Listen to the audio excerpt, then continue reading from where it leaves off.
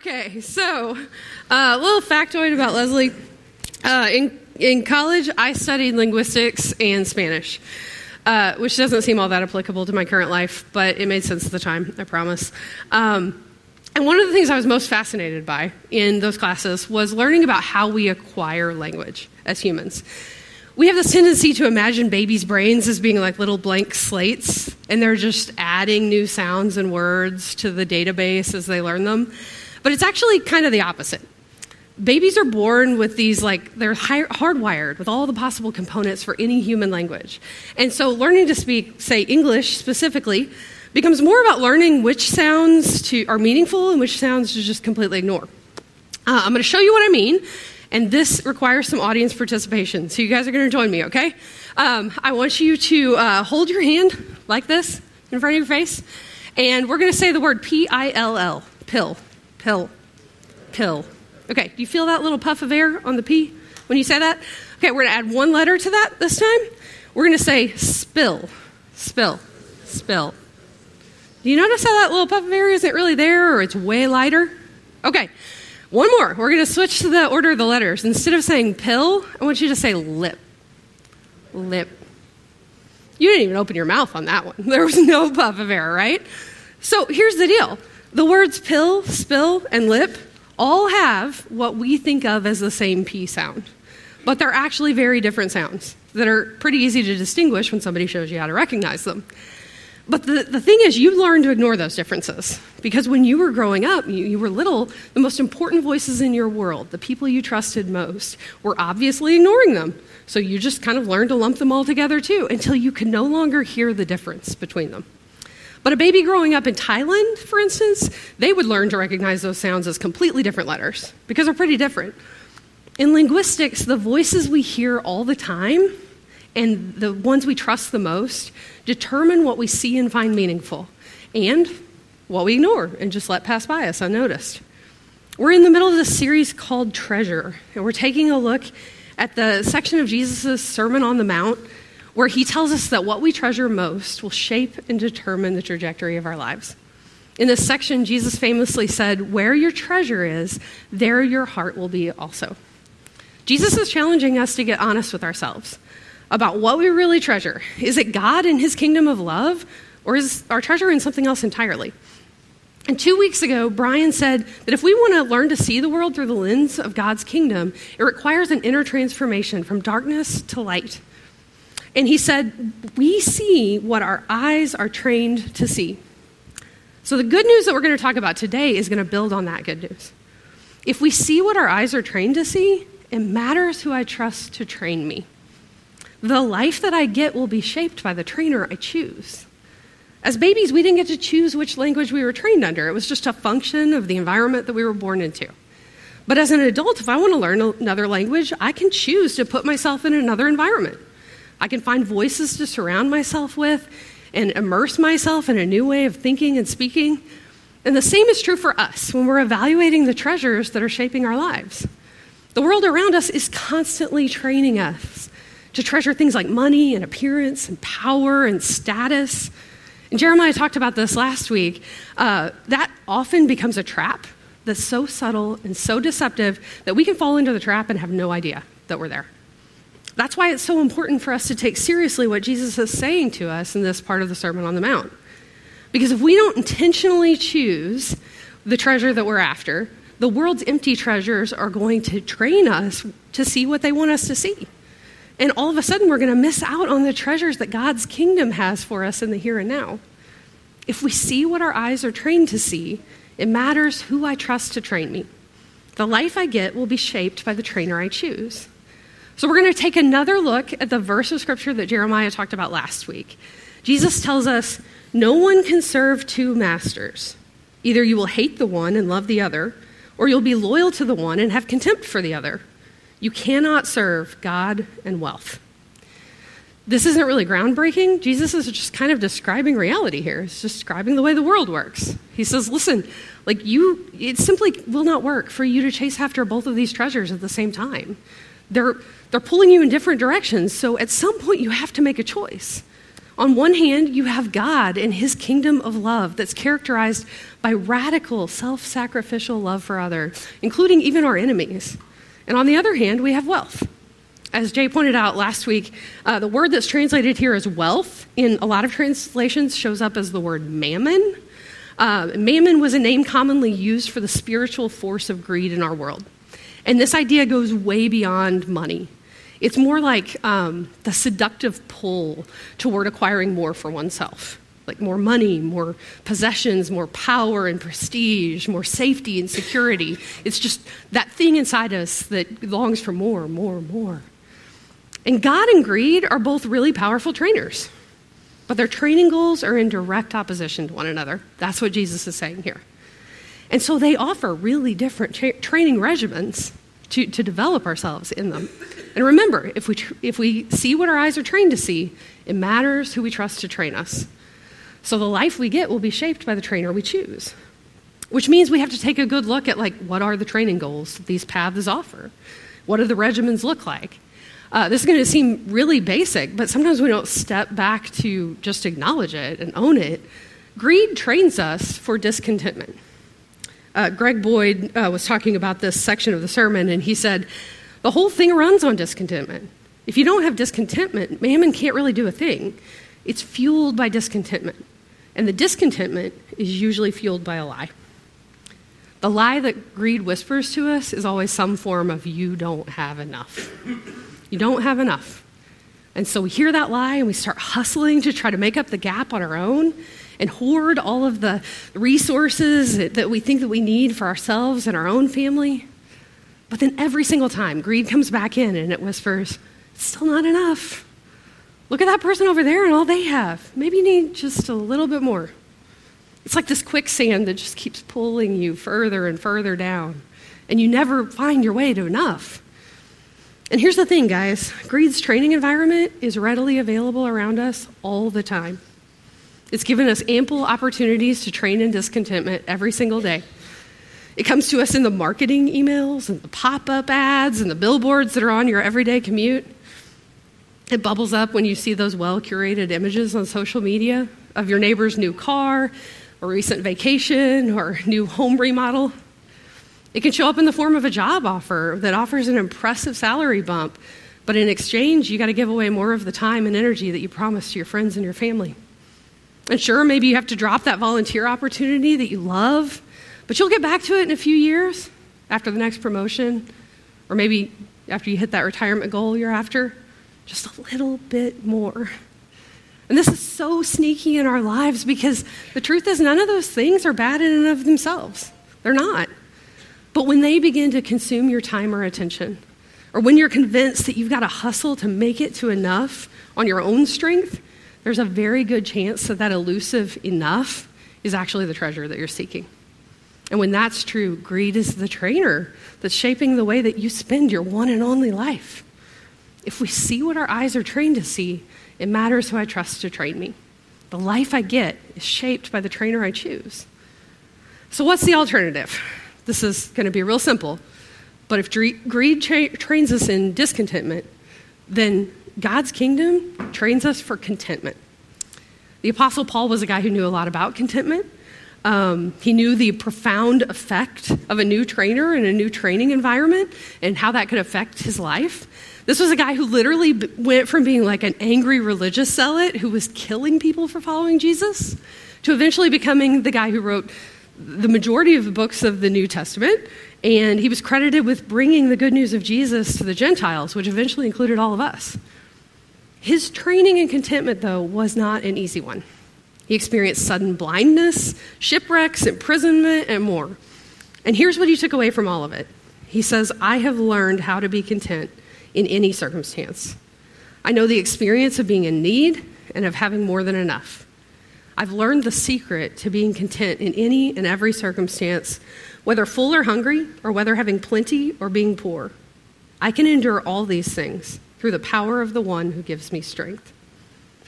In all of the ups and downs in Paul's journey, he put aside his temptation to try to reach for all these resources and meet his needs in his own strength. And instead, he practiced looking to God to provide for him. So when life was good and people were receiving his message and he had food and shelter, he was grateful because God was with him, providing for him. And when things were hard and he was in prison, and he was waiting to see if he was going to be executed, as he was when he wrote those words actually, he had hope because he knew that God was with him, providing for him. That's the truth that never changed. If discontentment is fueled by a lie that we don't have enough, then contentment is fueled by the truth that God has already freely given us more than enough, and we can trust him to continue to provide. In that same letter, Paul goes on to remind us, my God will meet your every need out of his riches in the glory that is found in Christ Jesus. Guys, when we choose to train in the kingdom of God, we can trust our trainer. We can trust him to provide all we need and more. But we're not going to accidentally stumble into that training environment. We've got to intentionally choose it. If we see what our eyes are being trained to see, it matters who we're choosing and trusting to train us. The life we get will be shaped by the trainer we choose. Now, in college, I realized that if I wanted to move from just learning a lot about the Spanish language to actually being able to speak Spanish fluently, I probably needed to change the training environment I was in. So my junior year, I moved to Mexico City, and I spent that whole year of school there. And the first couple of weeks were some of the most exhausting of my entire life. I didn't know anyone there when I got on a plane for the first time in my life. And this shouldn't have been a surprise, but real-world Spanish was like a lot faster than classroom Spanish was. I didn't know as much as I thought I knew. And I found that I ended up like every day of at least the first 2 weeks just overwhelmed and in tears. But I still had to figure out how to rent a place to live and figure out public transit so I could get to school and buy groceries and stuff like that. I was disoriented. I made a ton of mistakes at first. But as I just kept living life in a different environment, eventually I settled in. And all of a sudden I noticed that somebody would ask me a question and I would just respond to it without having to stop and think and translate in my head before I spoke. And then over time I started making friends, venturing out more, and I really fell in love with that beautiful city and the language and customs and culture of that place. So when I came back to Mizzou for my senior year, my professors kind of couldn't believe how much better my Spanish was when I was speaking. They also couldn't believe how Mexican my accent was, and they were all Spaniards, so they didn't love that part. But they couldn't deny that intentionally choosing a different training environment had made all the difference in the way I was able to be fluent in that language. If we see what our eyes are trained to see, it matters the training environments we put ourselves in. The life we get is shaped by the trainer and the training environments that we choose. So let's get practical here. Like, how do we do this? How do we get intentional about choosing our trainer? First, I think we have to wake up to the reality that we are already in a training environment that's shaping us for something, right? Every day. The world we live in gives us constant daily opportunities to be trained by greed and to practice leaning into our own strength and being discontent instead of trusting God's provision. Discontentment is going to come naturally to all of us because we have literally been training for it our whole lives. So if we want to switch gears and we want to train for something different, we're going to have to embrace practices that put us in a different training environment. And just like I felt super disoriented in Mexico City at first, it might feel awkward and disorienting and uncomfortable at first. But as we practice, it begins to feel more natural. There are kind of like 3 big buckets of practices that people who've been following Jesus have used to train in contentment in the kingdom of God since pretty much Jesus was walking the earth. And the first is going to seem really obvious. It's gratitude. We're going to call these 3 G's because we found G's for all of them. That makes me really happy. One of the best ways that we can train in contentment is to just like practice our first practice for becoming. We notice and name God's work in and around us. We just look around and we step back for a second to notice the way that God has already provided for our needs and to thank him for that. And here's the thing. It's really important to push ourselves to go beyond just the easy things to be thankful for. Like, we're all thankful for friends and family and freedom. Those things are so important. They're so good. We should be grateful for them. But what if we were thankful for more than that? What if we were thankful that we found a way to kind of keep our cool in that really tense work meeting this past week? And we didn't say the thing that was in our head. Thank you, God. What if you've had a hard day with your kids and all you want to do is check out or maybe complain to a friend, and instead you practice thanking God for the opportunity to grow your resilience and your patience, because kids will give us a lot of those opportunities. Or maybe you just thank him for the fact that, like, you know he's at work in your kid's life, even on the days it's hard and it's really hard to notice it. We practice gratitude the way Paul did. We look for any and every circumstance, and we look for the ways that God's providing us, and we're grateful for it. That's a practice that we can be intentional about. So the first one is gratitude. The second bucket is give away. We can lean into the truth that God provides abundantly for us by sharing the resources he's already given us. This includes things like donating to our LoveWorks projects or giving financially to partner with your church or your favorite charities with missions you believe in. But it's about more than our finances. A lot of us struggle with just feeling like we don't have enough time, right? It may be that we need to practice giving away some of our time and energy so that we can intentionally put ourselves in an environment where we're forced to rely on God to provide the energy and the time that we need. So maybe that means, signing up to ring the bell for an hour for Salvation Army or United Way. Maybe it means talking to Tracy and signing up to work with Littlest Heitzers and Go Kids. It could mean spending, just talking to a coworker who struggling at work, maybe invite them for dinner and just listen and encourage them and embody God's love in their life. It could be practicing giving away time or resources. People that do this regularly, they often say that they end up getting back so much more than they gave away. They find joy in the way that they're joining God in what he's doing in the world. And the really amazing thing, the thing that feels miraculous, is that they learn to trust that when they navigate the world with open hands, ready to share the resources God's blessed them with, they find that over and over again, God continually keeps that well from going dry. So we can practice gratitude, we can practice giving away, and the third bucket we can practice is getting rid of.